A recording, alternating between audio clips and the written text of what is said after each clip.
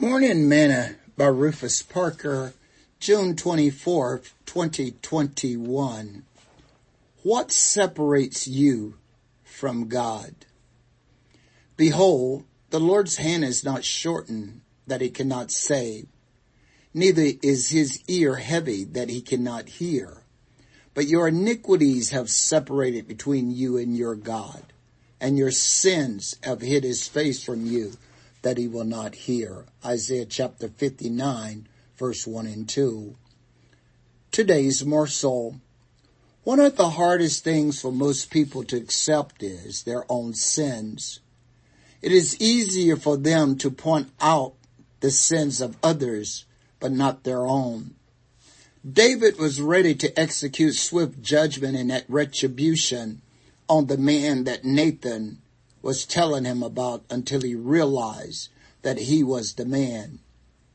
How many times have we sat in church, listened to a sermon, and concluded that it wasn't for us, but for someone else? As a preacher, every message that I prepare and preach, I'm always looking for the application for myself first.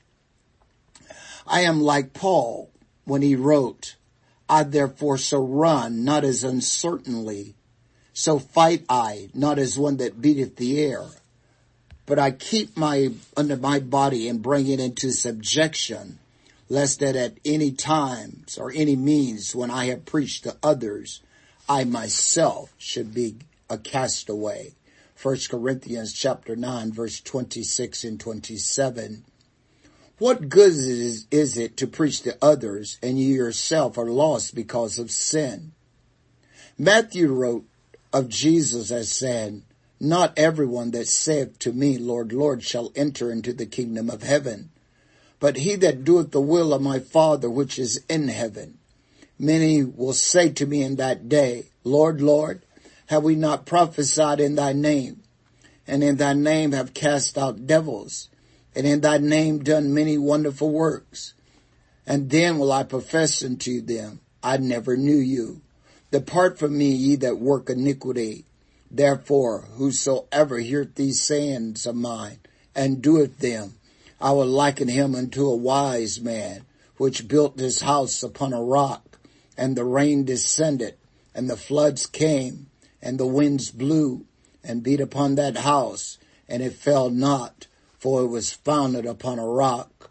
And everyone that heareth these sayings of mine, and doeth them not, shall be likened unto a foolish man, which built this house upon the sand.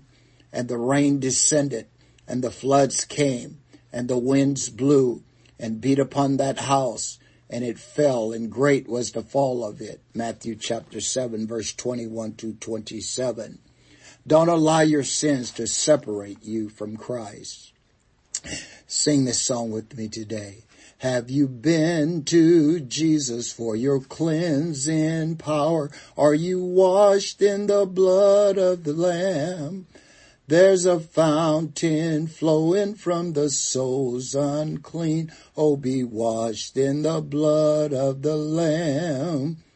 Thought for today. Don't allow your sins to keep you from God.